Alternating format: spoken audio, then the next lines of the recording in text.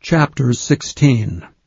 Now concerning the collection for the saints, as I have given order to the churches of Galatia, even so do ye. Upon the first day of the week let every one of you lay by him in store, as God hath prospered him, that there be no gatherings when I come. And when I come, whomsoever ye shall approve by your letters, them will I send to bring your liberality unto Jerusalem. And if it be meet that I go also, they shall go with me. Now I will come unto you when I shall pass through Macedonia. For I do pass through Macedonia, and it may be that I will abide, yea, and winter with you, that ye may bring me on my journey whithersoever I go. For I will not see you now by the way, but I trust to tarry a while with you if the Lord permit.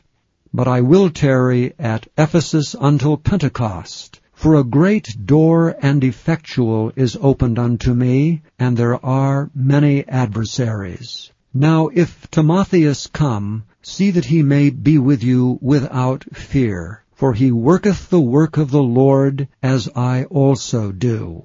Let no man therefore despise him, but conduct him forth in peace, that he may come unto me, for I look for him with the brethren. As touching our brother Apollos, I greatly desired him to come unto you with the brethren, but his will was not at all to come at this time. But he will come when he shall have convenient time. Watch ye, stand fast in the faith, quit you like men, be strong. Let all your things be done with charity. I beseech you, brethren, ye know the house of Stephanas, that is the firstfruits of Achaia, and that they have addicted themselves to the ministry of the saints, that ye submit yourselves unto such, and to every one that helpeth with us and laboureth. I am glad of the coming of Stephanas, and of Fortunatus, and Achaicus, for that which was lacking on your part they have supplied. For they have refreshed my spirit and yours. Therefore acknowledge ye them that are such.